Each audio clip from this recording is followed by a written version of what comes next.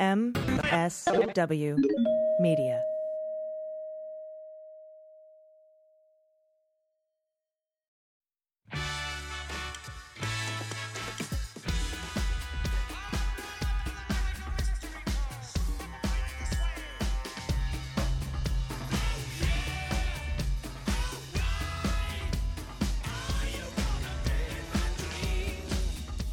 Hi, Daily Beans listeners. I am Diana Erickson, host of the podcast One Sweet Dream. And since Allison Gill is on vacation, we thought it would be a good opportunity to introduce a new podcast, One Sweet Dream, which is a podcast that re-examines the story of the Beatles. This is a great option when you need a break from the news, which everyone needs now and then. So if you like what you hear with the episode, there's a link in the show notes to subscribe to One Sweet Dream. Now, the episode I'm sharing today is one that I did with legendary singer-songwriter Amy Mann. And in this episode, we discuss the film Get Back. But before we jump in, I'd like to prime you a little bit about the podcast's approach, because Amy and I discuss a lot of the podcast's ideas and insights. So I thought it might be helpful to have a grounding in the podcast's point of view and reason for being. However, if you want to just jump straight to the episode, please jump ahead about 12 minutes. If not, well, let me tell you about the podcast. So, One Sweet Dream shines new light on the Beatles, illuminating their story in ways not seen before, which is important because despite the hundreds, if not thousands, of books that have been written about them, we still haven't gotten their story all figured out. The mainstream story, we know, is limited and biased because it was so largely defined in a few key periods, including the wildly emotional, political, and partisan period of the breakup. And that means it's inherently flawed and full of tropes and faulty baseline assumptions that skew everything. In fact, Cynthia Lennon, John Lennon's first wife, flagged that the story we know is not correct. She said this about what she read in books, that an awful lot of it was factually right, but emotionally wrong, which is a big problem because if we've got the emotional arc of the story wrong, then what do we have other than a bunch of facts and figures and dates? And I think we've all felt this dissonance with the story because we, as a culture, have resoundingly rejected every single explanation the Beatles have ever provided for the breakup. For 50 years, we've been asking, yeah, but what really happened? It's as if we intuitively sense that something is amiss, that we don't have the whole story, which, according to Cynthia Lennon, we don't. So we need to dig deeper to try to make sense of the emotional and the psychological story, to get to the whys behind everything. And the Beatles left us a mountain of evidence to explore if we're willing to dig into it, which I am, and this podcast does. Historians say it takes about 50 years to tell the story of an event properly, because only then do we have the objectivity and the information to tell the story in a more balanced way. And so here we are, a little over 50 years out, and have I got a great new story to tell? One that evolves it, not destroys it, but moves it forward. Because while we've always known their story was epic, I'm here to tell you there is an even better, sexier, and more amazing story that's been hiding in plain sight. And that is what I want to share with you through this podcast. And there is still so much to learn, which is so exciting because this is the Beatles. Is there anything more fun and fascinating than exploring the lives and work of these incredible, complex, deeply flawed, and deeply amazing artists who were at the epicenter of the grooviest, coolest scene of the world? Not for me, which is why I've been willing to research them so intensively, obsessively, deconstructing and reconstructing their story, their lives, their interviews, and their music in order to get to some fresh thinking. And their story is made all the more interesting and intriguing by the fact that at the heart of it is a creative love story between four men who loved each other tremendously. In fact, Derek Taylor, the Beatles press agent, said he considered the Beatles to be the 20th century's greatest romance. And I think it was, between us and them, and between the Beatles themselves. There's nothing you can do that can't be done. And I think we intuitively know this. We can hear it in their music, we can see it in their interactions, and we sense it in their behaviors. It's time to see this reflected in their story as well. This is why the breakup never made sense. John Lennon doesn't act like a guy who doesn't care or got bored. In fact, none of the Beatles act like guys who are desperate to break up, even George Harrison when you dig more deeply. And to understand the breakup requires getting to the roots of the people, their character, their relationships, and the dynamics between them, developing really a whole new set of insights and understandings, which then need to be pulled through the entire story. I call this podcast One Sweet Dream because the dream encapsulates so much of what I love about the Beatles. It reflects partnership because it was a shared vision, but it also has a sort of mysticism and idealism to it. It was a concept they all loved and believed in more than anything, and they made it come true. The dream is the Beatles, and the Beatles are the dream. We know this because when the Beatles broke up, John announced the dream was over, bitterly claiming he no longer believed. But they, whatever they were supposed to be, in everybody's head, and including our own for a period. It was a dream. That's all. I don't believe in the dream anymore. But of course, he never really let go of the dream because it was only a few years later, when reconciling with McCartney, that he wrote a new song declaring he believed again and was dreaming away.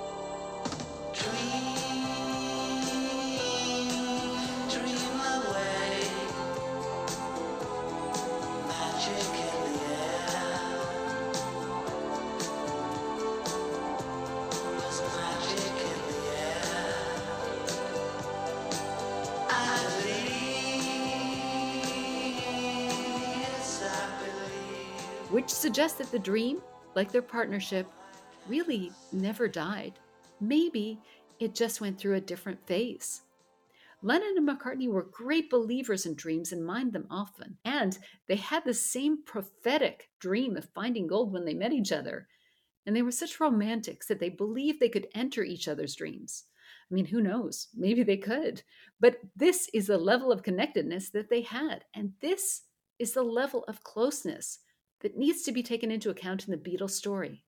Not just in terms of lip service, because a lot of lip service is paid to it, but in terms of revisiting the story through this lens, considering how they were impacted and influenced by one another, how they were acting and reacting to each other always.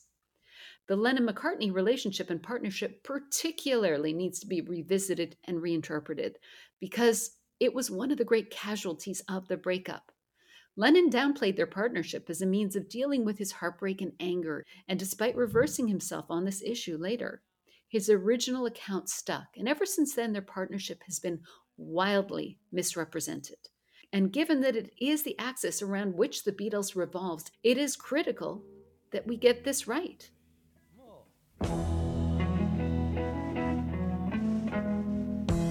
Don't let me down. Don't let me. Because if we don't understand the soulmate bond between Lennon and McCartney and how essential they were to each other always, not just during the Beatles, but always, and if we don't understand how equivalent they were in terms of artistry and love for each other, then we just won't get the story right because everyone who knew them well, everyone, supports this story. One of the major blind spots in the authorship has been John Lennon's tremendous love and respect for McCartney, which was equivalent to McCartney's love and respect for Lennon. And making this one shift and understanding this changes everything. It was never an asymmetrical relationship. I know we all have been led to believe this was the case, but when we go back and re-examine all the evidence, a different story emerges. My best friend, who was a great guy who I admire to this day very, very much, and I feel very lucky to work with him, and I think he was lucky, he felt lucky to work with me.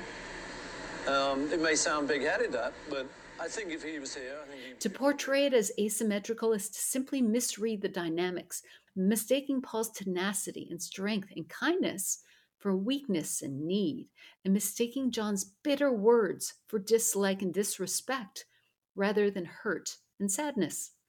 John Lennon was so much more sensitive and loyal and nurturing and vulnerable than we've been led to believe, not just with Yoko Ono, but with everyone who was close to him, and especially the other people who were of That's the primary reason for your importance to question, him. you know, people sort of, and I think it's people who haven't done their homework. So, you know, Lennon was the hard sort of guy. John was not hard. John was the softest guy I've ever met. John was a baby. A lovely little baby, John was. But when he got in front of the glasses come out. Yeah, that was his front. John had one of the biggest fronts. But then if you look at John's history, father leaving home at 3, etc. This is a boy growing up on his own. So many insecurities. I can totally sympathize, particularly now at this age, now that I've got kids and I can see what this kind of stuff does to kids. Boy, can I see what it did to John. And this is not to say that John wasn't tough and acerbic, hilarious and genius and capricious and sometimes spiky. He was. But this other side existed as well. And he is the one who told us about this side. And to me, it makes him so much more appealing, captivating, human, and brave. The truth talking character who wanted peace while blowing up the Beatles and spoke about love while expressing nothing but contempt for his bandmates, who he had loved for a decade, was confusing and one dimensional. Understanding this other side of him makes so much more sense of the story and of people's great love for John Lennon. And of course, McCartney's image needs to be radically adjusted as well. I don't know why the man who has written so many of the most famous and beloved songs of the century hasn't been awarded the depth, passion, genius, and artistry that is required to do so. He's so badass and creative, and I suspect he's just more clever than us all, and we just miss it. And I think another thing that impacts our view is that for so long, he's been the dominant narrator of the Beatles story. And so we empathize with his perspective. And what he does is he shines a light on the others, on his beloved departed bandmates. And so we almost feel overly familiar with him and his perspective, where his gaze is our gaze and it's on the others. And he's a fan, like us, so charming and normal. But no, he's not. He's the most successful songwriter of all time. I think that's why people were disoriented when they saw Get Back. It's like, oh yeah, he's that guy. Maybe we should start giving him a little more credit. Lennon certainly did. When John Lennon was asked in 1976 the one word he associated with McCartney, his word was extraordinary. There's a reason why these two bonded so deeply. They were both exceptional. I quoted Cynthia Lennon earlier, but now I'm going to quote Linda McCartney, who said this: they weren't opposites, they were so alike. The sad thing is, John isn't with us anymore, and who knows what would have happened. You know, it's the press. You read about history, and it's not really what happened. That's why I'm glad I got pictures of them smiling together and got to show people that, they loved each other. They were friends, and it was deeper than any of us will ever know. So when Paul McCartney complains in songs like Early Days that people aren't getting it right, that the version he sees doesn't reflect his experience, maybe we should believe him and try harder. Lennon and McCartney were always in a dance so strange, to quote Lennon. And this dance was a part of the magic of the Beatles.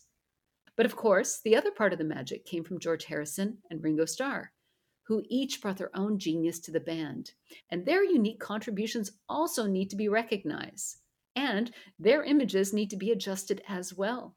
Harrison is so complex and fascinating. He was simultaneously so independent and so deeply committed to the Beatles.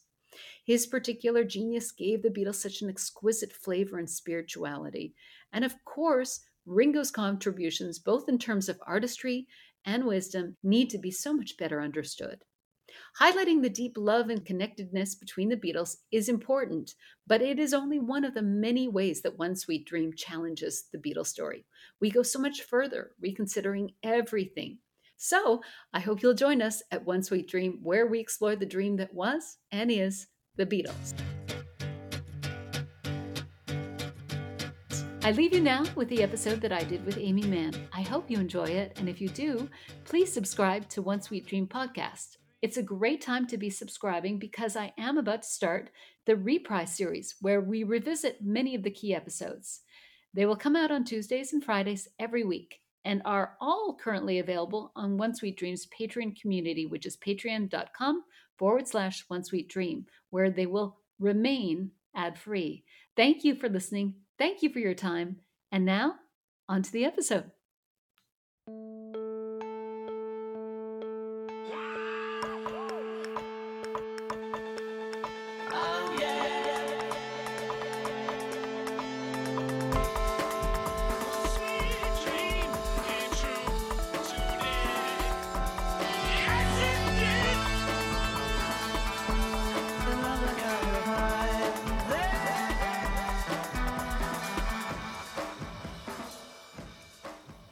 Welcome to One Sweet Dream, a podcast where we explore the dream that was and is the Beatles.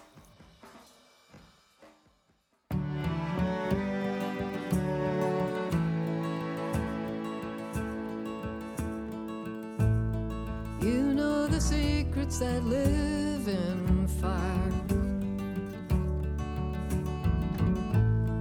What is the promise that flames inspire?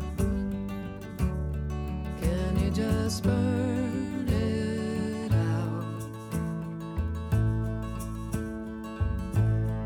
Shadows and memories that won't stay put.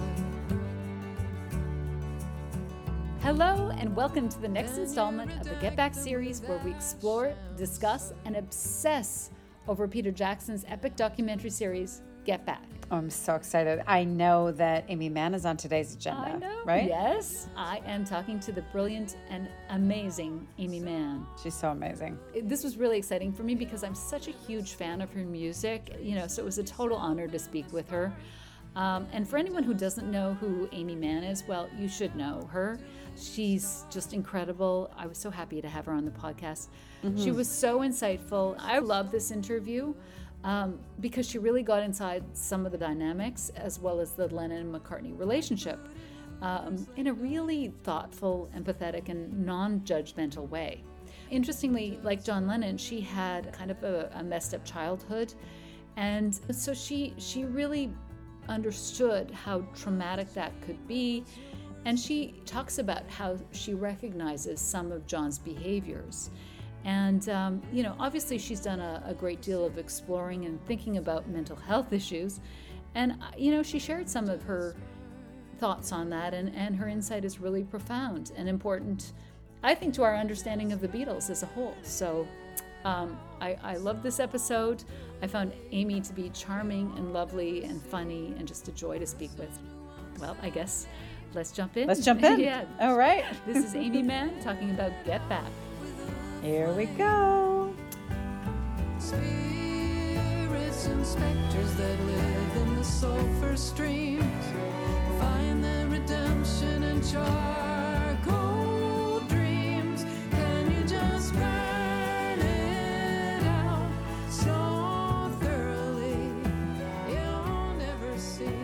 I'm really thrilled to talk to you about the Beatles for a few reasons. First, you're an incredible songwriter, and Thank you. I love your latest album. Oh, Queens thanks of the so Summer much. Hill.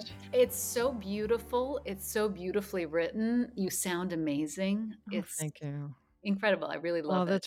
That's really nice to hear. I really appreciate that. It's also interesting to talk to you because you've worked in bands, you've worked in collaborations, you've worked solo. So that's really nice because I think you bring all that experience to looking at the Beatles. And, as we talked about, you may not know some of the trivia that a jean jacket would know. Like, in 1963, they played in, Oh yeah, I don't know any of that stuff. Yeah, my No. husband is a big Beatles nerd, and in fact, he's going through a box of bootlegs that he bought in the Yeah. 60s and 70s, Yeah. and he has an entire box of just Beatles bootlegs.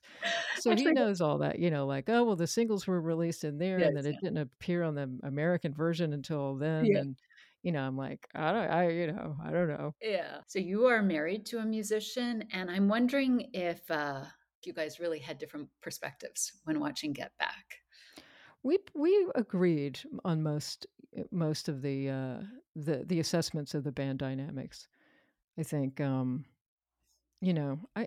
mean there really is a thing that being in a band, knowing band dynamics, knowing the collaborator dynamics, especially like the song, because he's pretty much a solo writer, but I've collaborated with a handful of people and songwriting, so I think I have more of like an insight into what that kind of dynamic is. But yeah, I mean, we sort of agreed. I think that he was more cognizant of George feeling like he was being treated like the little brother all the time. You know, I don't know how if we should Yeah, yeah, yeah. Sure, sure. jump into the get back assessment. Definitely. One, two. I'm really interested to hear how you view things. I know that you have said that you like the podcast, so clearly I think you've got excellent taste. But what did you think of it overall? I mean, it's really interesting to.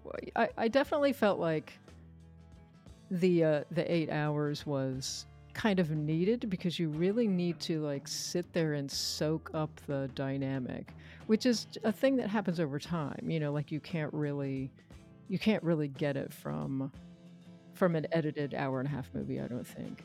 Um, Right. and I think these were particular circumstances, like extraordinary circumstances, and a lot of stuff was going on. Um, my I have to say my first thought is the amount of dicking around in the studio is really mind-blowing because from my point of view as a musician, I mean, I know they don't have to worry about paying for studio time like they're Yeah. millionaires, whatever. But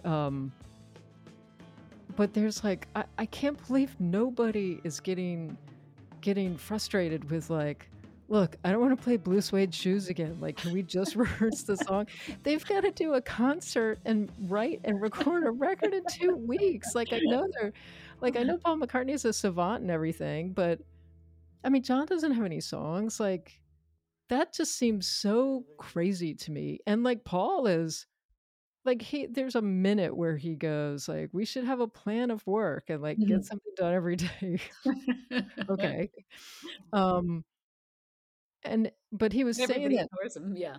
and when he was saying that was when John was like at his most disconnected.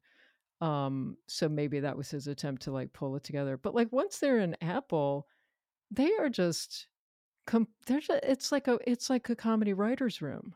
Mm. It's way more writers room energy than it is. And Tim Heidecker may have said that too, but it's way more writers room energy than it is musicians in a studio. Although like the dicking around, like definitely people sort of noodling, but I don't know, just like playing whole songs and going through whole songs doing a bit. Like I'm definitely not used to that. That was really interesting to me. Well, I wonder if they would have done that on any other album because this is such an unusual circumstance in that they know they're being filmed as much as I think they forget sometimes they Right. are also being filmed, you know. And that's interesting to me too, because I definitely felt like in the first part at Twickenham Studios, I got the sense Paul sort of felt a responsibility to like always be on and Yeah. be playing the piano and talking about his process. And, Yeah. because he knew that he was more nervous about, film rolling. But I don't know. It's hard to know if that, like, I wouldn't have, like, my cover of Blue Suede Shoes, I would not have thought would be entertaining to watch. But yeah, maybe they wanted to keep it loose. I don't know. Like, I have my theory about that, which is that the more playing they do, the more comfortable John gets because it reminds him of what their relationship is. I Yep. think John comes in feeling really distant and really fragmented. Yep.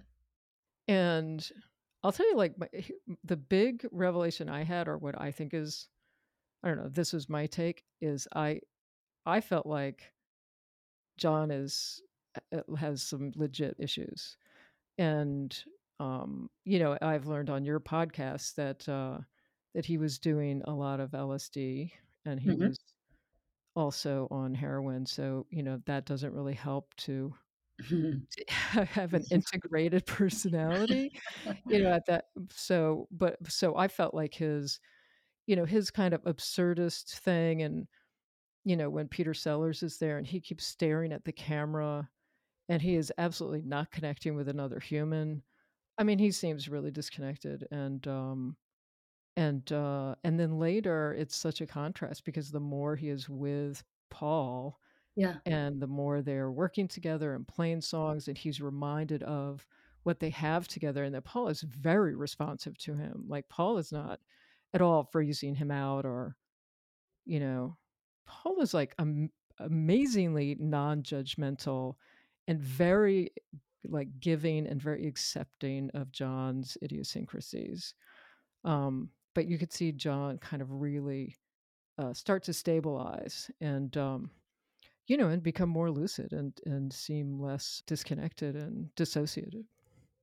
Yeah, I mean, I don't know if you've ever read the official Beatles biography by Hunter Davies. Uh-uh. So they did this official biography in 1967, and there's an interview with John, and he talks about that if he's away from the Beatles for a few days, he loses himself and Yeah. he needs to be around them to ground himself again. You And can I you just can think feel that it. Yeah. you can feel it, and you can see John starts to physically look better. Yeah. He starts to have baths and do his hair, Yeah. It's interesting. Yeah. He looks better. He just seems more present. I think they really anchor him, his relationships with them. I think they're his family.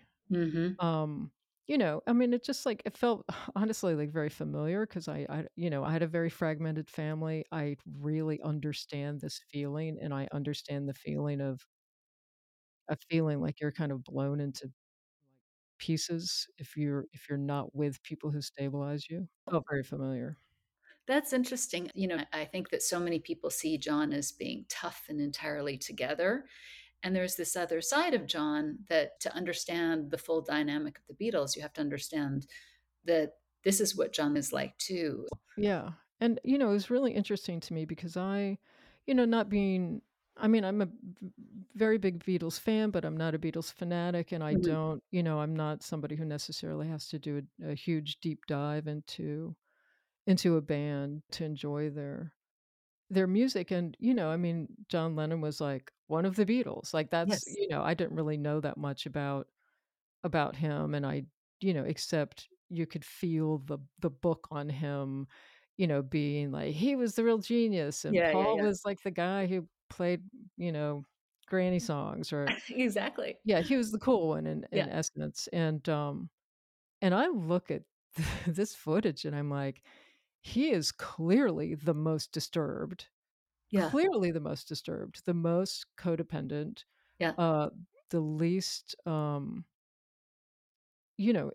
the least integrated of a personality. I mean, he What does really that mean exactly? What does that well, mean to you? he feels very fragmented. Like he feels like very dissociated and fragmented and I mean, he seems mentally ill to me. Like speaking from experience, like it's there's a familiar thing like I've had my own episodes of severe dissociation and he feel like he's just has that flavor to me and he's lucky to have these guys be his family and really really surround him and prop him up but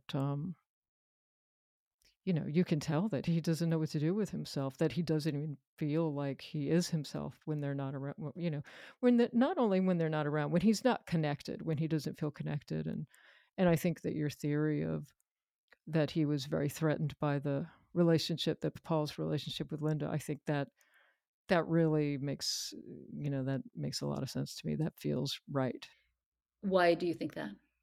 Because I don't know, Paul is like his mother, and he, and and he's very connected to him. And if somebody gets in between that, you just don't know, you can't, I think he had like kind of a little kid feeling of like, well, how can I survive without my mother? If I'm Yeah. not my mother's favorite, what does that make me? Like I'm alone, I'm lost in the woods.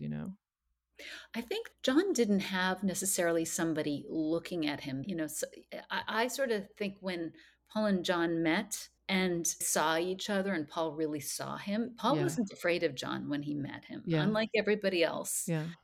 Paul saw John, and John respects Paul so much that, he wants to impress Paul, unlike these other dudes that were around him who, they were John's buddies. But I think that when he met Paul was somebody really special and got him. Yeah. And so I think Paul's eyes on him, you can see John kind of flourishes when Paul gives him space Yeah. to Yeah. perform. Absolutely. And you can tell he does want to impress him, but you know, the way Paul talked about John, I mean, listen, having somebody like John Lennon in a band would drive me crazy. No, I I don't know, like I like just somebody with a temper who goes to extremes, who's like super flighty, who you have to talk off the ledge all the time. yeah, I think that would be very stressful, but Paul is incredibly tolerant and understand, like he just accepts him 100% for who he is and where he is. It's very sweet.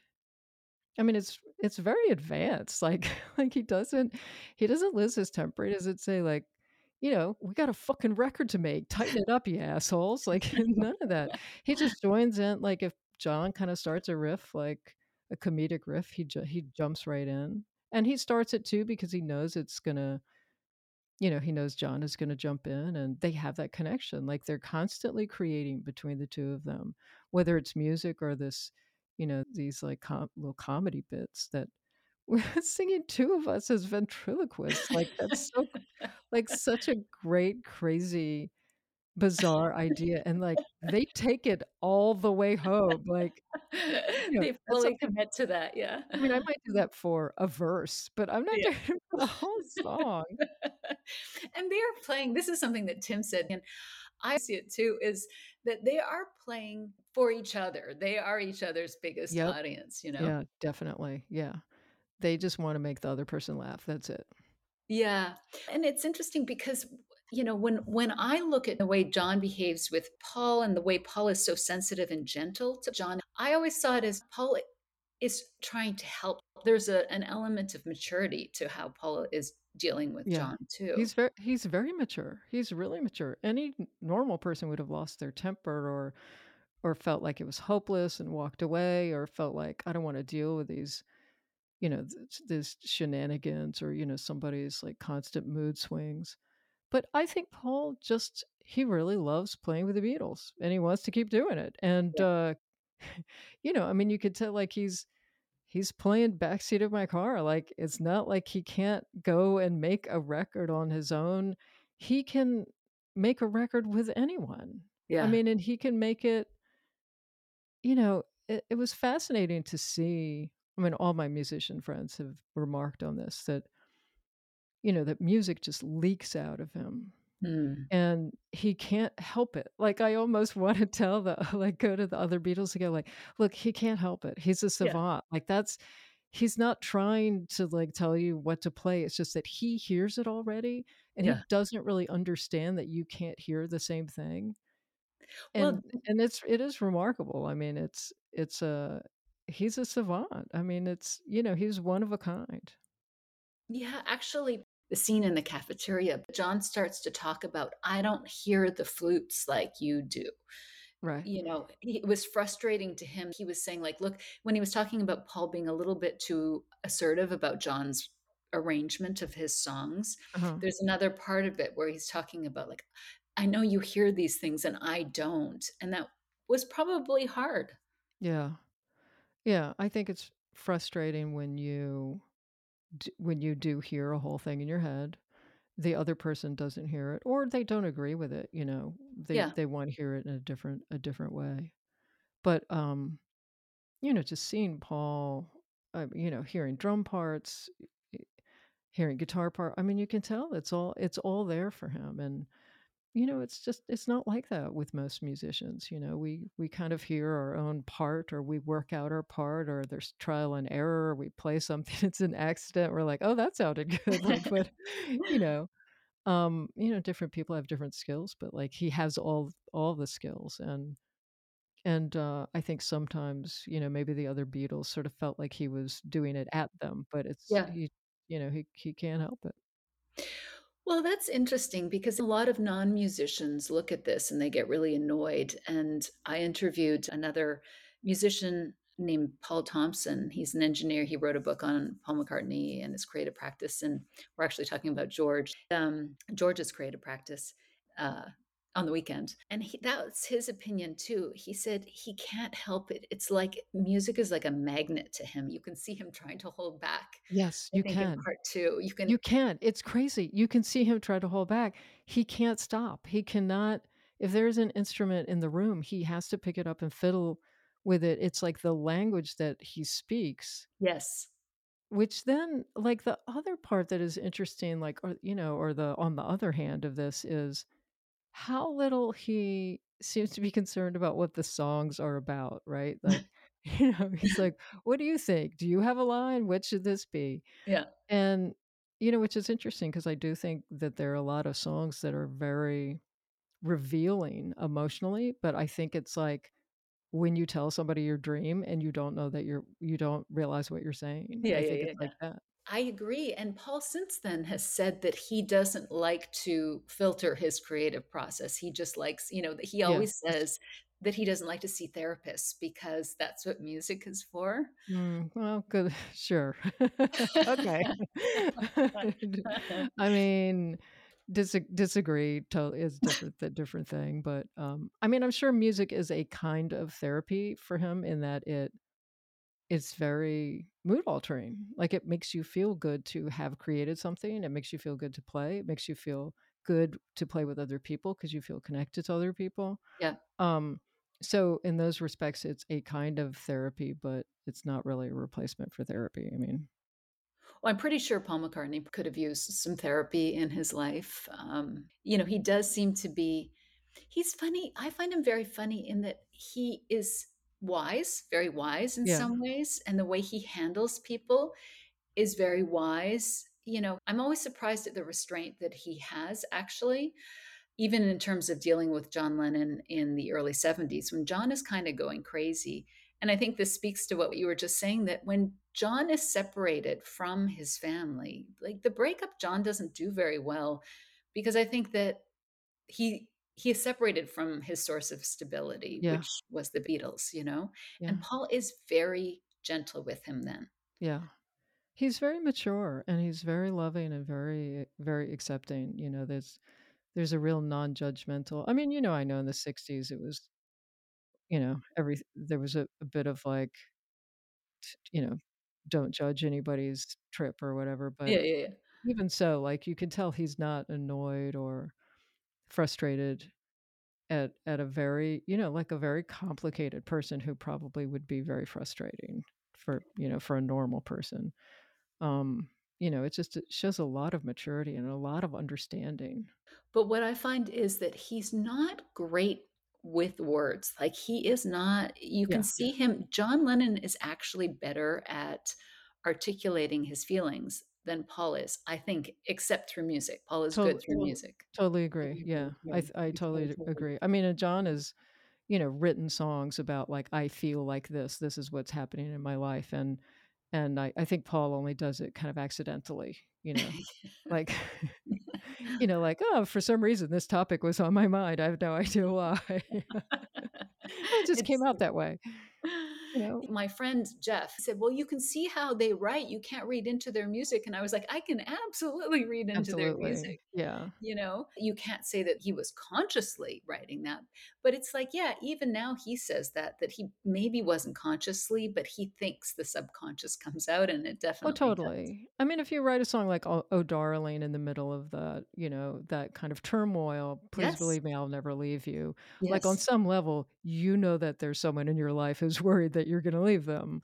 Uh, I definitely think there's a heavy subconscious thing. There's also, and we definitely see this in in the movie.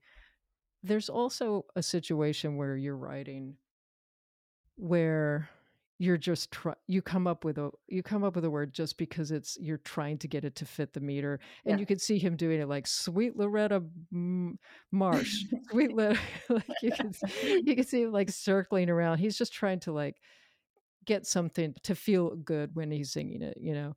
Um, and and that definitely happens. Like for me, when I do that, I use that as a jumping off point to, like where does this fit in with things that I'm thinking about and feeling.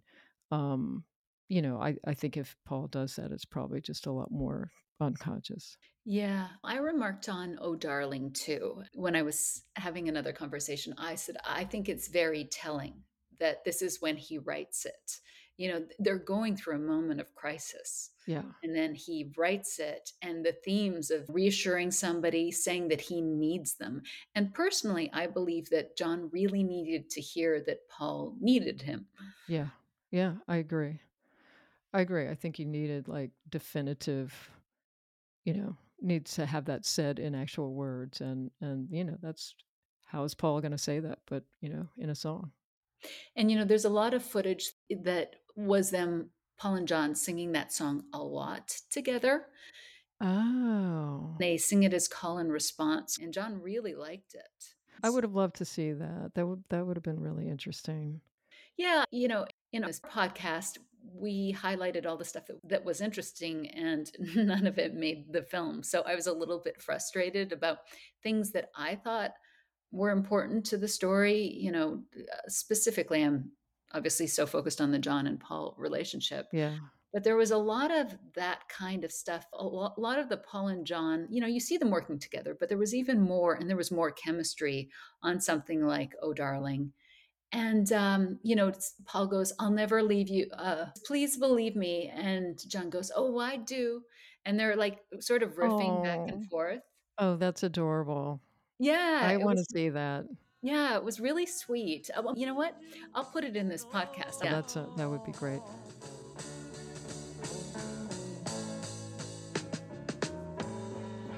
When you told me you didn't need me, you never leave anymore. I nearly broke down and died. Oh, when you told me you didn't need me anymore,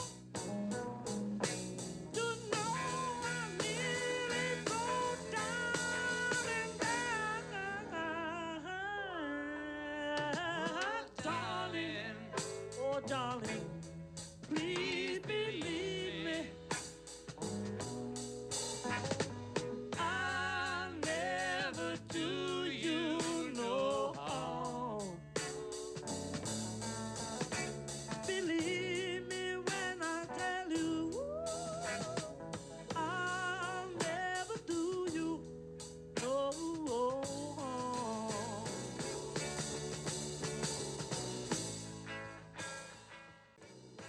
No, darling. Well, darling, please believe me. Please believe me. I'll never do you. I'll never do you no harm, darling. Believe me when I tell you. Oh, I do. I'll never do you no harm. No, darling, no. Yeah, I mean, what's the original Peter Jackson cut was like, you know, 18 hours or something. Oh, yeah, that's what we need. Yeah, That's what we we need. need, but like everybody I know is ready to sign up for that cut. Yeah, we need it basically in real time. Yeah. It's just the whole 2 weeks. It's true. For, the casual fans, this was way too much, and everybody else is like, "Bring on more stuff, bring it on." And Yeah.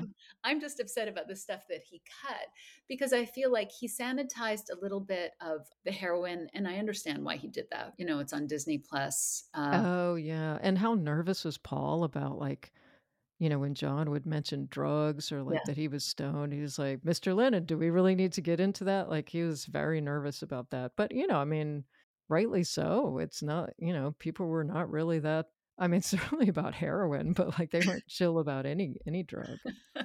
Well, yeah, there's a lot more of that. Yoko says that shooting up is exercise, and there's a lot more Yoko. There's Exercise. Yeah, well, I mean, we hardly hear from Yoko at all, except for like her nervous laugh. Just don't leave the needles lying around, We've got a bad reputation now with John getting busted and that. I know what it's like for showbiz people. They're under a great strain and they need a little relaxation. Yes, And that's why he's going to bed. it's a choice between that and exercise, and drugs win hand down. I say hand down. Well, shooting is exercise. Shooting is exercise, oh yeah. Well, it's been lots of fun. So for Oh Darling, I listened to some conversations, and I think people read into John's, Lennon Remembers interview, and don't sort of see from John's perspective, when he's not fronting, how vulnerable he can be. And Mhm. and so for Oh Darling, I think there's an over sympathizing with the fact that Paul's so afraid that John is going to leave, which he is. But I also think he's often being nice to John too, and trying to do things for John as well. I think he's a nice person. I think he's a kind person.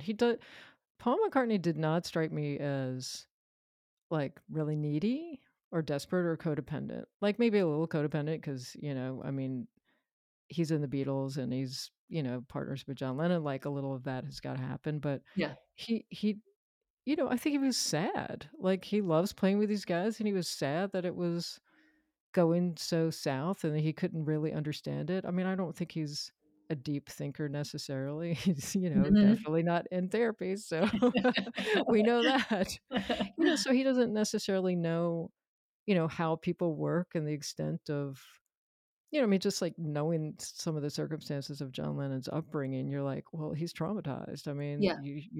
nobody gets out alive. Like nobody has that kind of, you know, like lack of parent and abandonment and absences and deaths and stuff without like being super traumatized by it. And I don't know if Paul necessarily understands that, but he just has like a very deep love for John, and he wants to play with him. He loves to play. He's just like he wants to play. He's like the dog who like is just are will you throw the ball now, or something else is going on? Okay, but is there a ball? Did somebody pick up the ball? I see a ball. I'm pretty sure there's a ball here. Okay, could you throw it? Are you ready to throw it? I'm just waiting. Like he's It's like so that. true. He just wants it to happen. He loves it. He's fucking into it. That's all he wants to do. Yeah, even in the conversation, there's a couple conversations where John and Paul, for example, in the lunchroom scene, which has been heavily edited, just so you know, there's multiple people in that conversation. It's Oh, not, interesting. I have to say, I couldn't necessarily follow what was felt very fragmented, that conversation, because so I wasn't really sure what they were talking about sometimes. you know what, watching it that way, even like Jackson cut some stuff up front where John comes in and says, for me to come back, I have to swallow my ego and smother my jealousy for you. Oh, wow.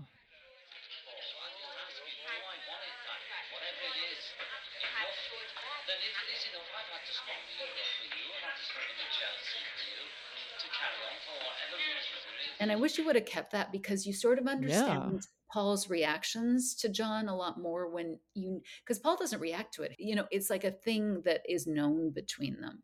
Yeah. But just knowing that he came in and said this, you sort of understand why Paul is responding. Yeah. But also, it kind of made me laugh because John is getting into more the interpersonal dynamics of the group, and Paul keeps taking it to the music. Oh, And it's kind interesting. yeah, he keeps going into the minutia of the music, and John's like, yeah, yeah, but and it made me laugh that Paul's mind keeps going to, like, remember when we were playing that song? Well, Paul's thing in his childhood was, first of all, you don't talk about your feelings. You don't really acknowledge your feelings. You cover them up by, getting around the old Joanna. So, like, da, da, da, da, da, da, like I think he doesn't want to talk about those No. interpersonal dynamics. Yeah.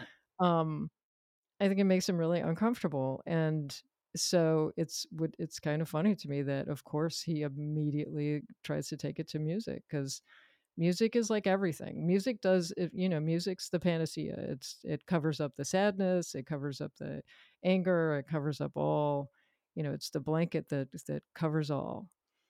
I always thought if I interviewed Paul McCartney, I would be like, "Have this guitar while we speak. Absolutely. Oh my God, yes. Could I Could you interview you at your piano?" could you answer this question in song? Yeah. That's a great idea, Yeah. actually. I thought it was hilarious when he was trying to give the kid the piano lesson. Oh my God. That was amazing. And the kid is like, I don't even play piano, but like, yes, by all means keep going. And then his takeaway was like, "I guess I just need to buy a piano because all the songs are in there." Well, I wasn't sure what, I don't know. There's probably stuff that's cut out. And I wasn't really sure what he was talking about. But I mean, he's playing Martha, My Dear, which, kind of modulates and goes all over the place. And he's like, yeah, you could just do this and you could do that. And like, what are you talking about? Like, it's so simple. In his mind, it's so simple. Like, oh, what I just modulated, like a totally separate key. Why is that so confusing? Like and it's, but for him, it's easy. Like he can see it laid out. It's all visible. Yeah, I feel badly for Linda McCartney. She talked about him trying to give her piano lessons, and it did not go well. I can't even imagine how she learned. He's just too advanced. I mean, because it's too easy for him. Like I don't even know what it's like to think like that. For me, I have to learn. I have to learn. I need to learn a structure. I need to learn why things work. And then after it's in me for a while, it starts to have more of a, I can approach it more intuitively, but like it's just with him, it's just implanted. Like, I don't know, like he listens to one thing and then he knows it. It's crazy. Do you think the other Beatles are the same? No, I think he's really special. Like he really is one in a million. There's just not, I think they're all incredibly good. Yeah, Incredibly good. Jesus Christ. Like let's talk about how amazing Ringo is. yeah, Like he's in this shitty TV studio, and then he's in, the Apple studios, and then he's on a rooftop. And mhm, every time his drums sound fantastic yeah, because of him, because it's the way he plays. yeah. There's just some players that are like that. He's unbelievable. He Unbelievable. I mean, they're like shockingly good live band, which, like, I guess I knew that, but I don't know. Like, when you see the ramp up to it, and even, as unrehearsed as it seemed. I mean, I'm sure they must have gotten some rehearsal in there somewhere Yeah, in between I don't blue know, suede between the older shoes. songs. Yeah. Yeah, yeah. But incredibly good live band, incredibly Mhm. good, incredibly charismatic in a way that, like, I don't know, I guess I just forgot about. Yeah, were you sad that they didn't do any more performing after that? Oh my God, it's tragic. It really is. And I didn't even like Let It Be. Like that was not, I don't really care for those songs. They're not my favorite Beatles songs. I did not like that record when I was a kid. It sounded different than the other ones. It Yeah. was not, I don't know. There's something I didn't like about it. Oh, I mean, I would certainly like it more having seen this record. Um, but even with all that, seeing the final performance, I was like, holy shit. yeah. They're unbelievable. And by the way, it's fucking freezing. And I've played gigs in, like, 60-degree, 50-degree weather, and your hands immediately freeze up. You can't move. Like poor John is like trying to do that riff, like forget it. You can't move your fingers. You see him blowing on his hands to Yes, try to warm up his hands. I yes. know what it's like to play a show when you're really cold. It is Yeah. really impossible. And they're like fucking bringing it. I know, they were I so couldn't believe it. amazing. Yeah. It's so unfortunate because I think that they got so much from it, you know? Yeah. Oh, Look at how happy they absolutely. are. so happy. They love playing together. You know, when you play with other musicians, it's just like it creates a magic, it's thing that is greater than the sum of its parts, and it's, you know, that goes beyond just the sound of the music. It's there's like a spiritual connection, and you really feel, I don't know, you feel connected to people in this very spiritual, it's like being in love, you know, like Yeah. it's being in love with like your fellow musician, like as they're playing, like what they're playing, and it's kind of crazy. Well, that connects well to, I think, a lot of what we talk about. It's so hard, you know, talking about Lennon and McCartney or the interpersonal dynamics is so difficult because, you know, there's a group of people that will take it right into the sexual and they have to understand it that way, or Right. just into brotherly love. And I don't think it's either one of those. It's some special creative thing. I mean, my sense was that they have that thing where they're like, where you look at the other person, you know, as they come up with this great part or as they're singing a harmony, and like it is like kind of like being in love. And my sense of, you know, and this is just like based on what, you know, nothing, but my sense about Lennon was that his boundaries were very porous anyway, and he was very seductive as a person, like, you know, because he had that desperation to get you to like him, to get you to like him a lot, to get so you would take care of him. And you know, my feeling was like, and if that turned sexual and that's how it had to be, then fine. Yeah. uh you know, if that locked it in, great. Yeah. Whatever it takes. Yeah, I agree. I mean, you know, I just talked about that in a recent episode where it's not it's just sort of his search to really connect and Yeah. feel safe and feel intimate with somebody and feel like they're And to bonded. merge, you know, like, 'cause, like, if you're Yes. merged with someone, you don't have the pain of feeling separate and cut off, you know? You're one, you Well, know? it's interesting because Lennon McCartney, that was probably Lennon's idea. I don't know, but before Paul, he had a best friend named Pete Shotton, and it was like Pete and John, one name, and then he Yeah. meets Paul, and they're Lennon McCartney, and then he meets Yoko, and they're John and Yoko. Yeah. You know, this Yeah. desire. Yeah, it's to blend and to merge and, you know, to have a, you know, it's mommy and I are one, you know? But do you think his love, like we talk about Paul's love for John, do you think that John's love for Paul was equal? I think just that John was more damaged and needier, so that you know, you have an equal love, you have like this merging love feeling that comes from making music together, and you're singing, you're looking at, you know, your fellow singer as you're singing, you know, it's an experience of like you feel like you're one, you're the same person. And you know, but if you add in neediness and desperation into that, it's, you know, it's like a heavier thing. Do you think Paul, you know, this is one thing that I wondered occasionally is, was it heavy for Paul? I mean, he seems very patient. He seems very patient, yeah. I mean, I didn't get the sense that he got tired of it, or, you know, I mean, based on this 8 hours of footage, that, Right, so, right. you know, who Yeah. knows. I love also that this is so fun because it's like you get to gossip about somebody, but like that, you know, like, you know what, I bet that they're like this and like that, but, you Right, know, right. because it's they're humans, but they're like deities too. Yeah. And, you know, and archetypes, like we all know people like, you know, who are analogs in our life.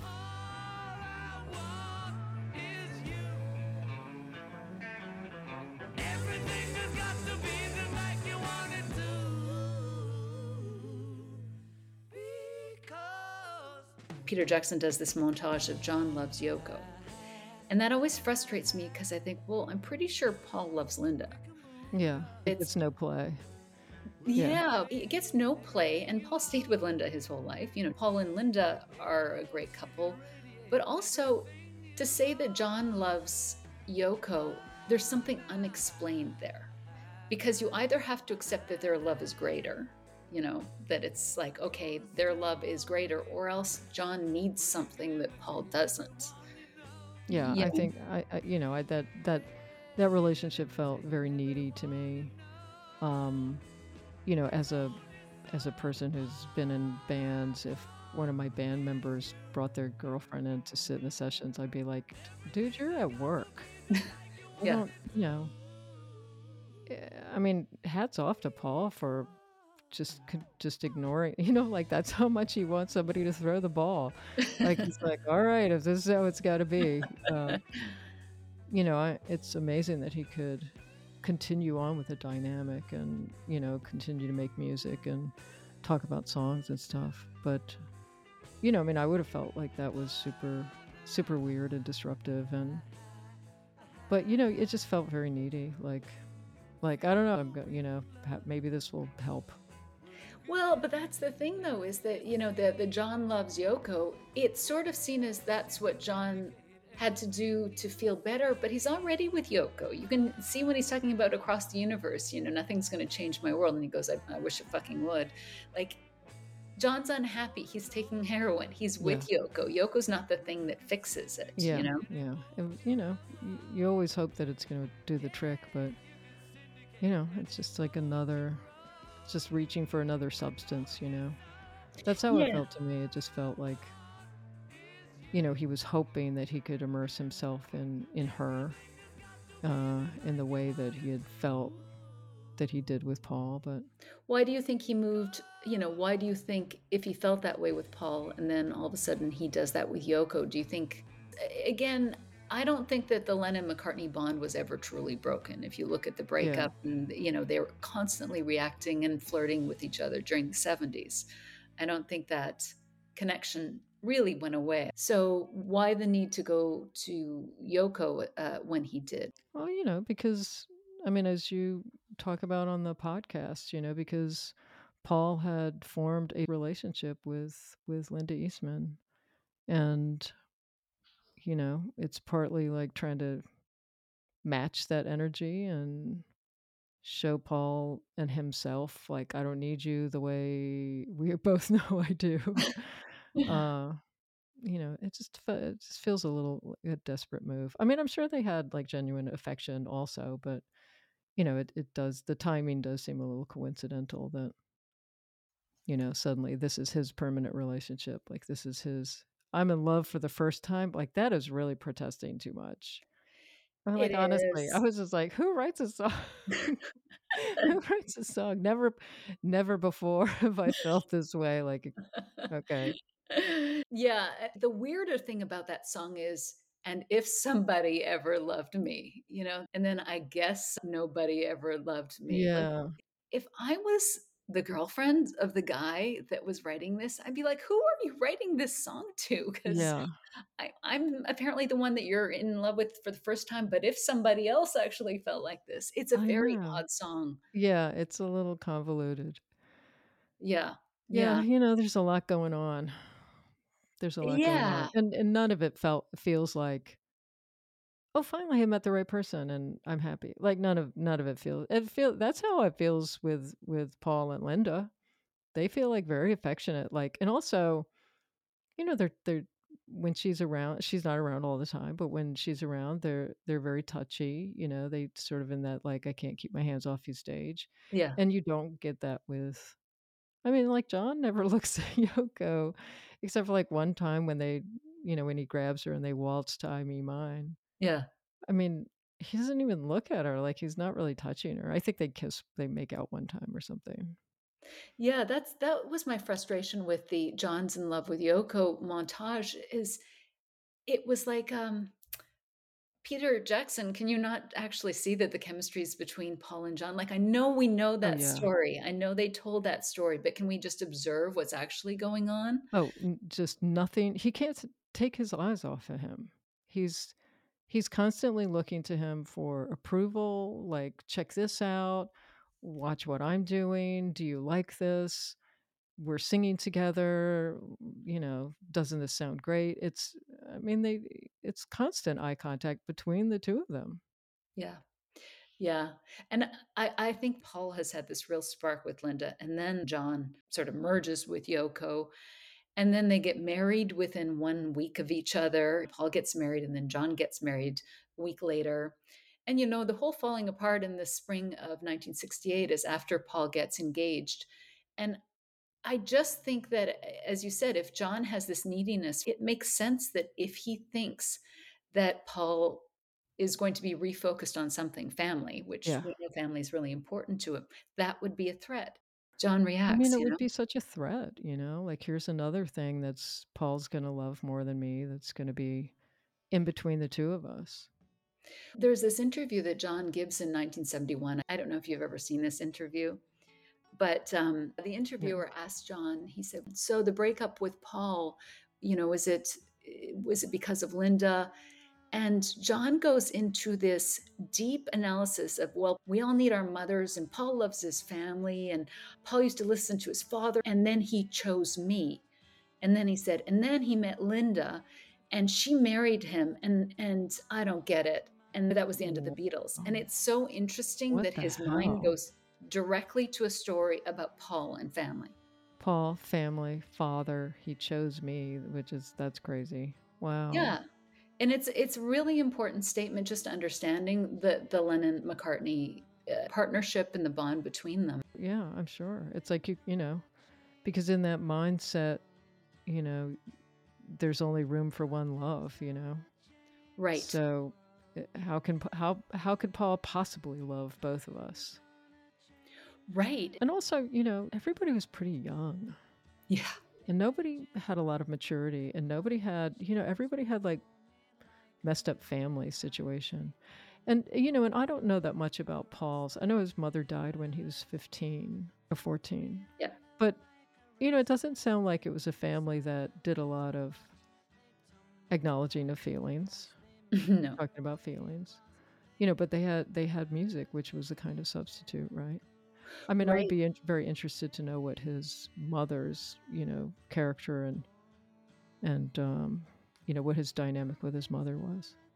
Well, he talks about her. It's interesting because, I recorded an episode about the lyrics, his new book that's come out. And I'm a little bit disappointed because there's so many important lyrics that are really transparent that I'd love for him to have addressed, which he Yeah. doesn't. Yeah, you really want somebody to ask some serious questions, like, really underline some things and ask some serious questions. Yeah. And the people that he gets to interview him just don't do that kind of work.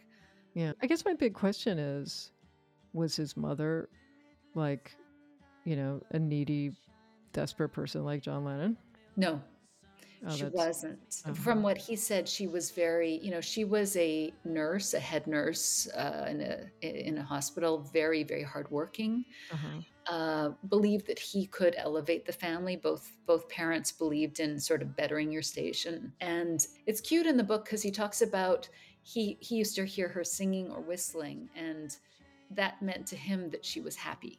Right. There was like this connection between, he said she was very affectionate. And when she died, I do know this, that when she died, they weren't told what she died of. They just saw her bleeding in the hospital. Oh, God. And then his father was almost suicidal. So they whisked the kids to the aunt's place. And apparently they were crying. And the kids were told not to cry because it was going to be a burden to their father. Wow. I mean, that's really, really rough. Yeah. That's really, really rough that you don't get to have. I mean, at least he wasn't like 8, Yeah. But I mean, still, that's really tough where you have no way of processing your feelings. Where do they go? Where do they go? You can't talk about them. You can't express them. What happens? Well, and then his brother says that Paul just stopped talking and just started playing guitar, and that's it Wow. So that's for a where they year. went. Yeah. Yeah, so that's where they went. And it's really interesting because Paul has, I've always noticed this statement from Paul is he said this when he was with Heather Mills, but he was like, I was so lucky after Linda died, I met Heather. And he said, it's just like after my mother died, I met John. Oh my God. I know. So you can see Paul's connection to John. So he's not without neediness Yeah, himself. he's got his Yeah. neediness, and Yeah. he met John, 6 months after his mother died. And he needs John to be happy and whistling. Yeah, yeah, yeah, exactly. he That's needs interesting. he needs him to be playing music and whistling. Interesting. What does it mean when you say that John is traumatized? Well, I mean, I do, his story was that was he brought up by his aunt? I'm sorry, like, I know I should know this. It's a No, no, Beatles no. It podcast. Like, these no, are well, you essential. know what? The good news I know. No, what happened was both of his parents seemed a little flaky, and, his father was a merchant seaman, and his father took off to sea, and it was during the war, and his mother met another man. Actually, she had another child Oh, in the wow. interim with a different man, and then she met another man and hooked up with him, and so when John's father came back, Julia and Alf separated. But his mother and this new boyfriend were living together, and they were in some tiny little one room place that John was sleeping in the bed with him. Oh, boy. And Mimi didn't think that was appropriate.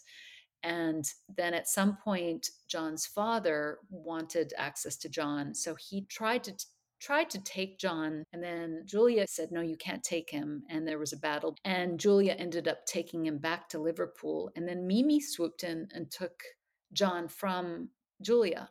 Oh, wow. And so John didn't really know his mom. She lived in Liverpool and she had two other kids with this other man. And then John started to get to know her a little bit more. When he was in his early teens, he started going to their house. And Paul would Mhm. go over to Julia's with John. And Paul talks about that, about how John was always sad when he was leaving because he was kind of like, well, why can't I stay? Right. You know? So he And was then taken Julia, from his mother when he and was young. yeah, and then he was getting closer with his mother when his mother was hit by a car. Yeah.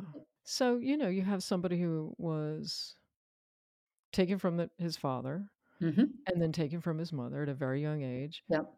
Probably witnessed a lot of inappropriate sexual activity between Yep. his mother and various other guys. I mean, if he's sleeping in the same bed, like there's something that's going to be going on. Yep. So, yeah, I mean, it just feels like a lot of boundary violations, a lot of interrupted caregiving. That just completely sets somebody up for entering into like a very intense merging kind of relationship that is fraught with a lot of codependence and jealousy. I mean, that makes sense to me.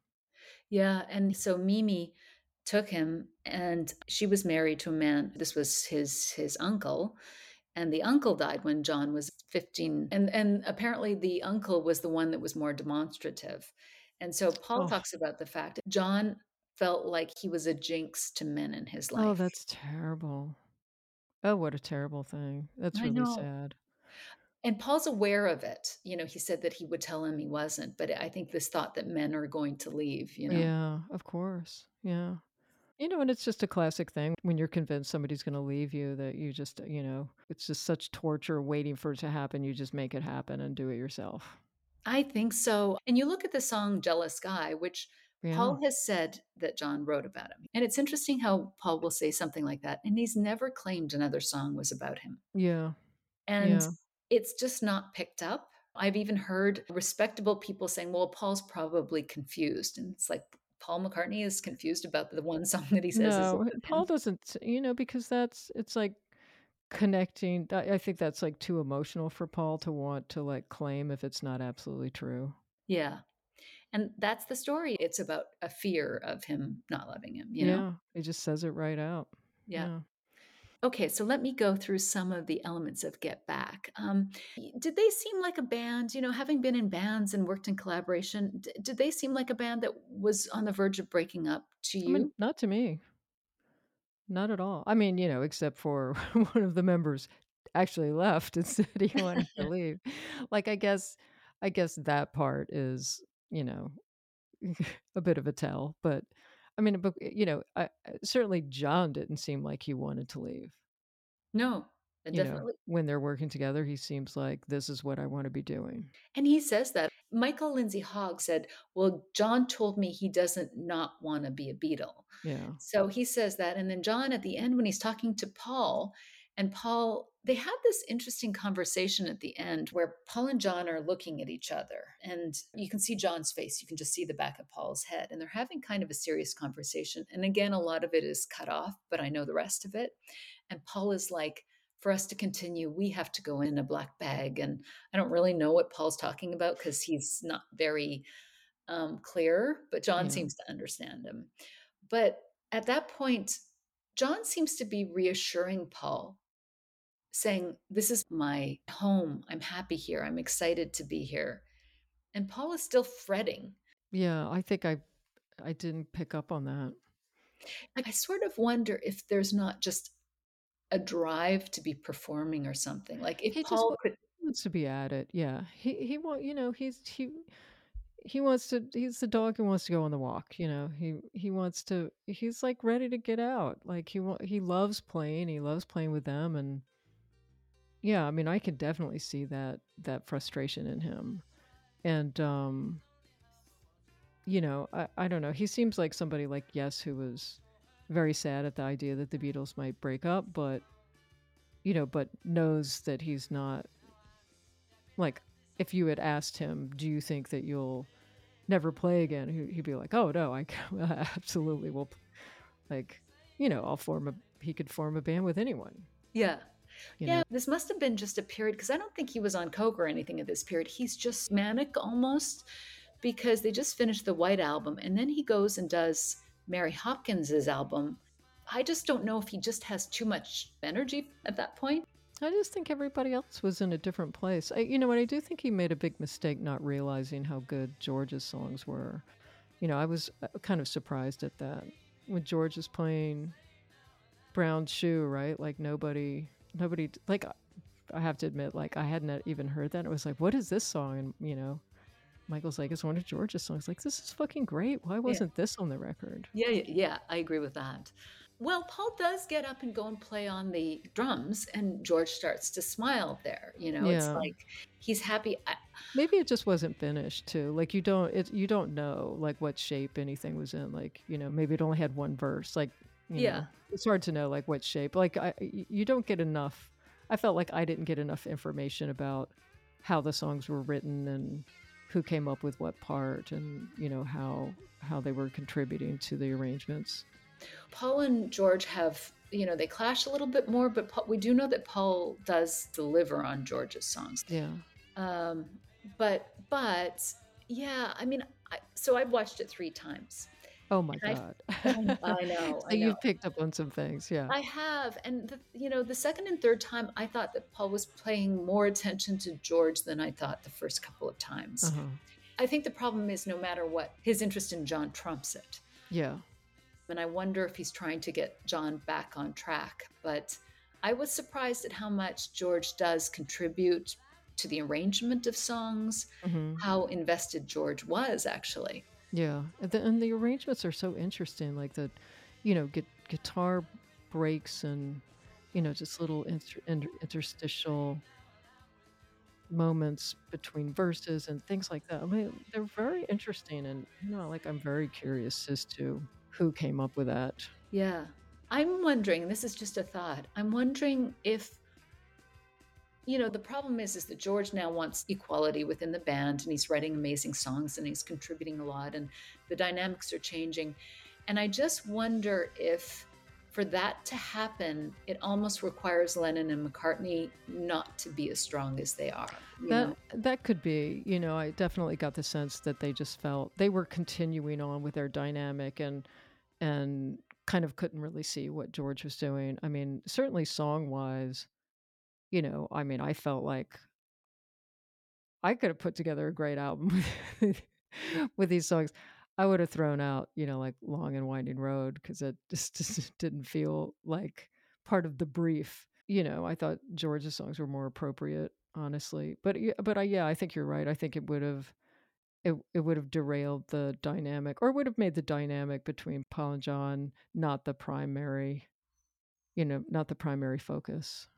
Right, right. And they were just so, they were just so involved with each other and involved with their, I mean, it's true. Like they acted like a couple in love. I mean, honestly, like that is kind of the dynamic. I mean, I'm not saying that I believe that that's what was happening, but it was that level of intensity and affection and in jokes and, you know, trying to please the other person. It was that, had that level. Yeah, and as you said, you can see from the eye contact. So I had heard a lot of this audio, but then seeing the visuals of it was important because you see how much that they are just like locked in looking at each other, Yeah. you know? Yeah. And that's important. And I can understand if you're George, that at some point you're just like, well, is anybody even listening to me? Like, that it would be hell. Exactly, yeah. Like, where's his, where's his, long lingering eye contact and, shared in jokes, yeah. Where's all that Right. for him? Well, he's got his Hare Krishna buddies watching him, and then Oh he gets boy. Billy, which I think he's got some fans in the band and around the band, so he's got some support, Yeah, but it's not the same. it's not the same, yeah. So and tell me, what did you think of the musicianship just watching it? They're incredible. They're one of the, you know, explanations for the magic of that band is that they were all, 4 really great players, which just seems like, since they met as kids, like, what are the odds, like, that these Yeah, 4 kids are all gonna turn out to be great players? yeah. I mean, I came later, so that didn't really count, but still, like, he's incredible. Who, Ringo or Yeah, he's George? just I mean, I know I'm not the first person to say Ringo Starr is a great drummer, but, just you just I don't know, because the Beatles kind of go into this category of like, "Oh, yeah, yeah, the Beatles, da, da, da," and then, you sort of hear them again as if they're a new band and go like, "Jesus Christ, this Yeah. drummer's fucking great." Well, in some ways, I think that Ringo is such a natural and he just doesn't make a fuss about what he's doing. It just comes out of him. Yeah, yeah, I did see, Paul kind of giving him ideas for drum parts that were, like, very interesting. Um, so I wonder if Paul and his arrangement, constant arrangement brain really contributed to some, because one of the great things about Ringo is he doesn't just sit there and go like duck duck gaka duck duck duck, Yeah. like he has really interesting drum parts. I wonder how much of that was is Paul, putting in his 2 cents. And also that's okay, like, to get ideas from your bandmates so that Yeah. everybody's better, like, that's great. Yeah. I was interested to see how much they were all contributing. One of the things that I thought was really fascinating is how John, George, and Paul, how much they harmonized and sung together. Yeah, yeah. And, with an ease that just only comes from having sung, 40,000,000 hours Yeah. in clubs. Yeah. Yeah. Yeah. And you know what else surprised me is how much they remembered their old songs together. I know, yeah. And they're all, like, happy to just go through their old repertoire. Yeah. Do you think that Yeah. was a good idea that they did that? I do, because I think it reminded them of, like, "Oh, yeah, we're a band. This is what we do." Yeah. Yeah, it, reminded them of good times too. If you were watching and just sort of looking at the band dynamics and we didn't know what was coming, what would you say looking at it? I mean, you just flagged the George issue. Is there anything else that you would be looking at saying, you know, I'm a little bit worried about this particular issue? I mean, I hate to say it, but it's impossible to not like, if this is the first time I ever saw this band and I didn't know who this band was, I would say, "Why is this guy's girlfriend sitting next to him the Yeah. whole time?" Yeah. Like, that just is it's a red flag. I mean, not to say anything against Yoko or their relationship or, like, what it means, but it's just a red flag, because it is something that is inserted into the band dynamic, and, it's like, what's a red flag? The thing that warns you that, there's danger ahead. So, I mean, in terms of that, like, I do think the Yoko thing did kind of predict that there was a fissure somewhere. Yeah, yeah. Yeah, I can't even imagine. It would drive me crazy working with a partner that has their basically support person, advocate sitting there Yeah, it's like their looking. support person, right? Their Yeah, comfort yeah, yeah, no, it really their is. comfort object, yeah. It is their comfort object, but the problem with that is that I'm sure John felt more comfortable, but he is also unsettling his partner. Yeah. you know, And they're and all doing a great job of like trying to just continue on, but it had to make them feel like, something wasn't right. well, yeah, and Paul talks about that in the film that he can't write with Yoko there, and I think that that to me is a huge red flag that she is disruptive. Yeah. If Paul can't write with John, I mean, you still see them writing together, so it's not entirely true. But he just said from scratch, it's hard. Yeah, and when you're writing, you really do feel vulnerable, and it's weird to do it when other people are in the room. What did you make of the India scene? Did you notice Oh, anything there? I felt that everybody was very uncomfortable with the topic of India being brought up, and Paul was, like, "Oh, I saw this footage and it was funny and interesting," and John did not seem amused. He did not. It did not seem like that was a pleasant memory for him. George definitely seemed mad, Hmm. like, nobody liked it. That was my suggestion. That's what I brought to the group. Like, that was my big cultural thing that I brought to the group, and people left, and it was a disaster. And I definitely felt like, Paul, drop it. This is not the this is not the topic right now. Right. Right. Yeah. It was uncomfortable. And even he was laughing at John, like, looking for the answer. And John talks about that in his interviews. He said eventually, he said Yoko was the answer. Like, Oh wow. Paul's making fun of him looking for the answer, but I think John was like, I still want the answer. Yeah. Yeah. Wow. There was a lot of dynamics. I felt like there was a John and Paul dynamic going on. There was a George and Beatles dynamic going on. There Yep. was Ringo watching from the background. Paul is saying, well, we weren't who we were. And John was saying, well, who were we and who were the people writing songs in your room? It was just a Yeah. lot I of mean, subtext. yeah, a lot of things alluded to that I didn't know I was like, I'm not sure what's going on. When you and I were talking, you said that there was a few things that really caught your eye or were interesting. What things were those? Well, that I think the main thing for me was realizing that how disturbed I thought John was. That was the biggest thing, and and I don't know if that's like because he'd been doing LSD or and heroin, or a combination of everything. But he seemed like a traumatized person who it's like it just had a certain look that was very familiar to me. Mm, mm. Yeah. I mean, that's why I think cutting the information about heroin is a problem because you don't really understand the context of the way Yeah, why John is behaving. it's an important part of it. Yeah, yeah. One time there's a Paul before he was on a talk show was asked about John Lennon and described John and he said disturbed. Yeah, And agree, and then agree. he like said something nice on the actual show. But I think maybe later he came to figure that out. I mean, from my own experience being separated from my mother left when I was 3, and so I mean, it's a it's extremely disruptive, Yeah. to be taken from one parent, then you're taken from another parent, and like after a while, like you just don't, you don't attach to people in the right way. You don't know what is appropriate.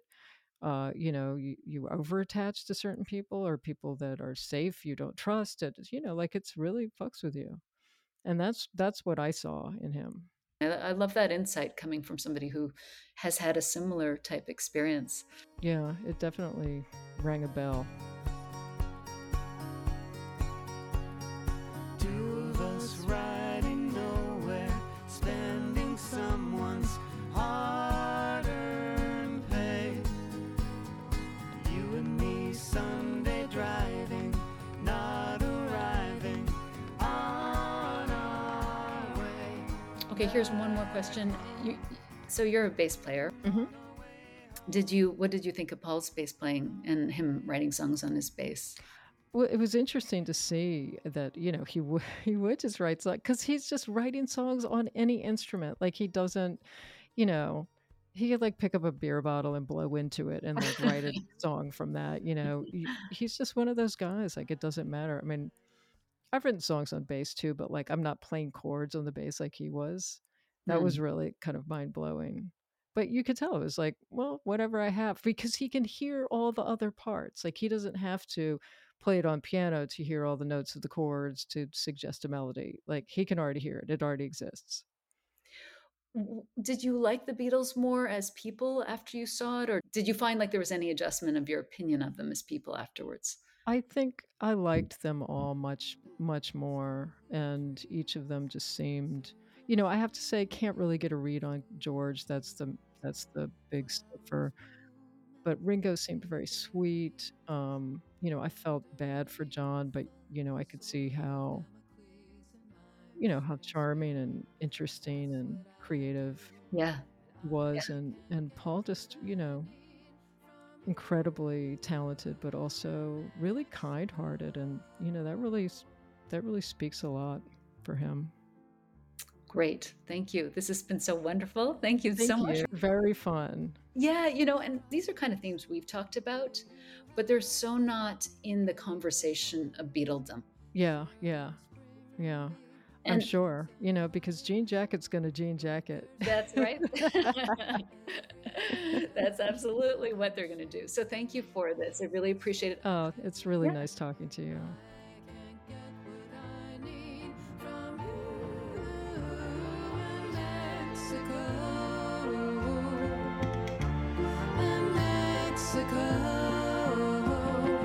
I'm a crazy one they can point to.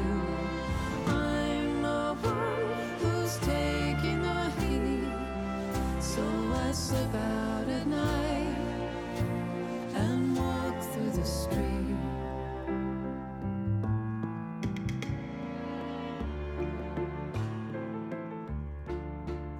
Wow, that was so interesting. That was so fascinating. Wasn't she amazing? Yes, I'm so curious about everything now. I know. You know what? And I mentioned a number of quotes. I sort of paraphrased them throughout the episode.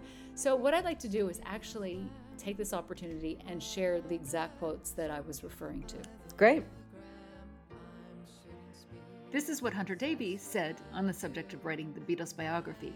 The most enjoyable part of doing the whole book was being present at Abbey Road. John's doziness at home left him when he was in the studio. Working with Paul seemed to make him more alive. The others present seemed to bring out the best in each of them. And this is what John Lennon said to Hunter Davies in 1967. You'll have to imagine John's voice. If I'm on my own for 3 days doing nothing, I almost completely leave myself. I'm at the back of my head. I can see my hands and realize they're moving, but it's like a robot who's doing it. I have to see the others to see myself. Then I realize there is someone like me, so it's reassuring. And this is what John said to author Peter McCabe in 1971 for what is now known as the St. Regis interview. When did you first meet Linda? John says, the first time I saw her was after that press conference to announce Apple in America. We were just going back to the airport and she was in the car with us. I didn't think she was particularly attractive. I wondered what he was bothering having her in the car for. A bit too tweety, you know? But she sat in the back of the car and took photographs, and that was it. And the next minute, she's married him. Then a couple minutes later, McCabe asked John, was it the suddenness of Linda's arrival on the scene that disrupted things? And John says, well, Paul had met her before, you see. I mean, there were quite a few women he'd obviously had that I never knew about. God knows when he was doing it, but he must have been doing it. And then McCabe says, well, so John, you and Paul were probably the greatest songwriting team in a generation, and you had this huge falling out. Were there always huge differences between you and Paul? Or was there a time when you had a lot in common? And John responds, well, we all want our mummies. I don't think there's any of us that don't, and he lost his mother, so did I. That doesn't make womanizers of us, but we all want our mummies, because I don't think any of us got enough of them. Anyway, that's neither here nor there. But Paul always wanted the home life, you see. He liked it with Daddy and brother, and obviously missed his mother. And his dad was the whole thing. Just simple things. He wouldn't go against his dad and wear drainpipe trousers. And his dad was always trying to get me out of the group behind my back. I found out later. He'd say to George, "Why don't you get rid of John? He's just a lot of trouble. Cut your hair nice and wear baggy trousers." Like I was the bad influence because I was the eldest, so I had all the gear first, usually. So Paul was always like that. And I was always saying, "Face up to your dad. Tell him to fuck off. He can't hit you. You can kill him. He's an old man." I used to say, "Don't take that shit off him," because I was brought up by a woman, so maybe it was different. But I wouldn't let the old man treat me like that. He treated Paul like a child all the time, cut his hair and telling him what to wear at 17, 18.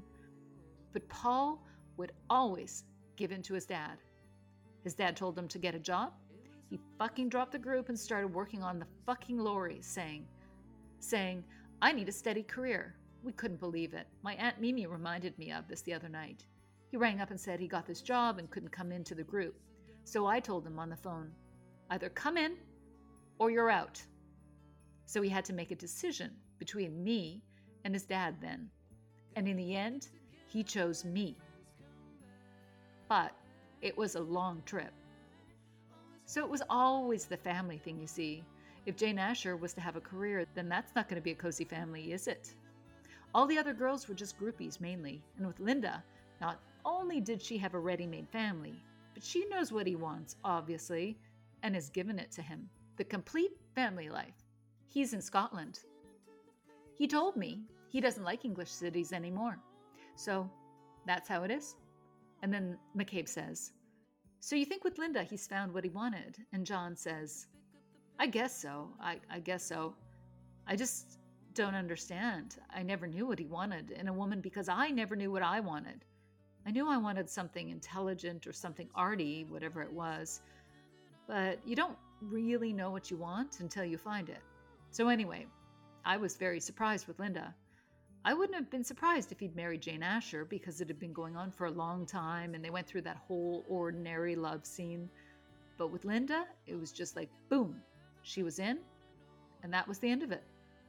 And then McCabe says, "Did Paul put Jane off for many years when she wanted to get married?" And John responds, "I have no idea. We never discussed our private lives like that. I never asked him.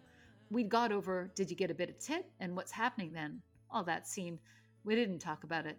And then McCabe asks, "So Paul split and your falling out was essentially with him?" And John says, "Right."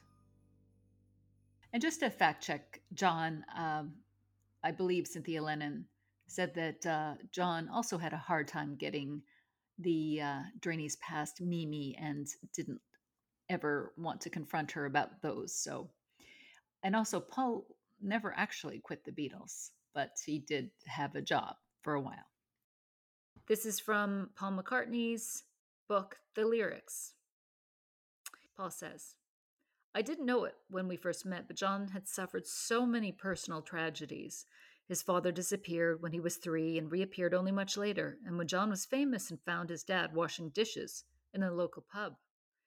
John wasn't allowed to stay with his mother, so the family sent him to live with Aunt Mimi and Uncle George, which they thought would be better for him, and it might have been. Who really knows? John lived with Mimi and George for most of his childhood, but when he was about 14, George died. I didn't know his uncle, but I remember John saying to me a few years later, 'I think I'm a jinx on the male line.' I would have to reassure him and respond, 'No, it's not your fault your father left you or that Uncle George died. It's nothing to do with you.' In this way, I tried to give him the kind of reassurance I had from my home." Also in the book, The Lyrics, Paul says about the song Dear Friend. He's talking about John saying things about the Beatles, and he says, "Those were quite hurtful barbs to be flinging around, and I was the person they were being flung at, and it hurt. So I'm having to read all this stuff, and on the one hand, I'm thinking, oh, fuck off, you fucking idiot. But on the other hand, I'm thinking, why would you say that? Are you annoyed with me, or are you jealous, or what?" And thinking back 50 years later, I still wonder how he must have felt. He'd gone through a lot. His dad disappeared, and then he lost his Uncle George, who was a father figure, his mother, Stuart Sutcliffe, Brian Epstein, another father figure, and now his band. But John had all those emotions wrapped up in a ball of linen. That's who he was. That was the fascination. I sort of tried answering him here, asking, does it need to be this hurtful? And I think it's a good line. Are you afraid or is it true? Meaning, why is this argument going on? Is this because you're afraid or something? Are you afraid of the split up? Are you afraid of my doing something without you? Are you afraid of the consequences of your actions? And the little rhyme, or is it true? Are all these hurtful allegations true? This song came out in that kind of mood. That's an excerpt from Paul McCartney's The Lyrics, which Duncan Driver and I are going to discuss in detail in our talk about the book, The Lyrics, which will be coming up in an episode soon.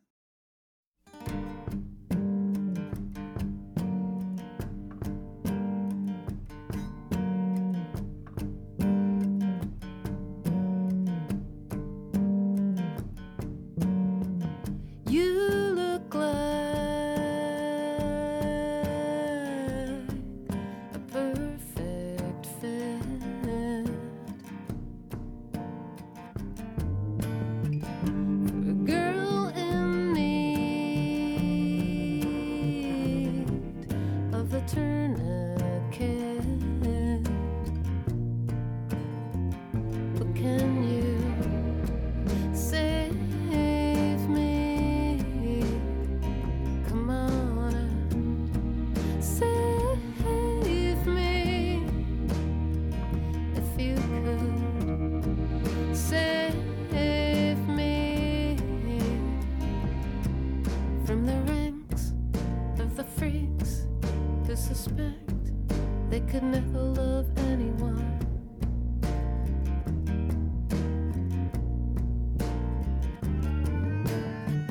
'Cause I can tell, you know what it's like.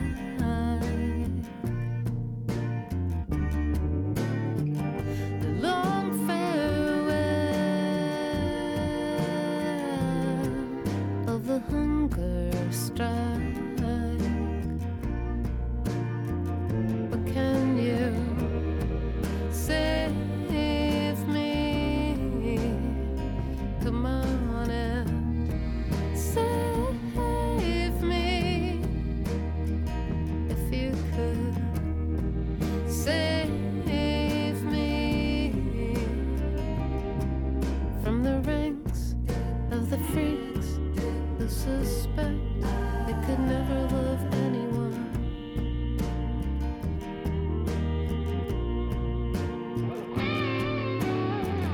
You struck me down a gradient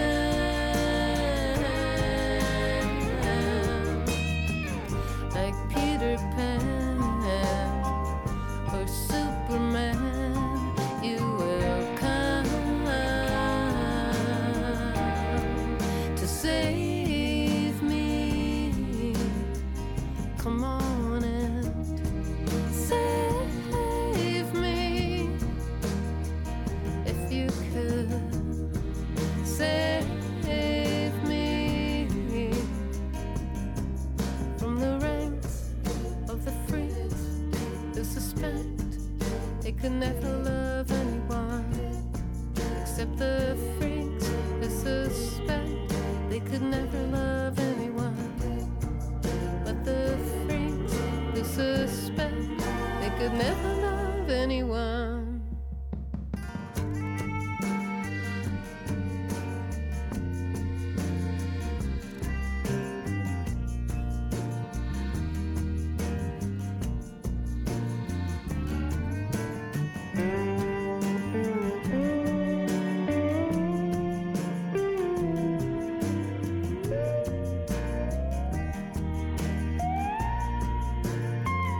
Come on and save me. Why don't you? And that was the amazing and brilliant Amy Mann. I hope you enjoyed her music and the interview. And we will be back very soon with another Get Back series interview. Thanks for listening. If you are a fan of the podcast, please consider leaving a 5-star rating or review, as it really helps promote the podcast. Until next time, bye. except the freaks who suspect they could never love anyone, except the freaks who could never love anyone.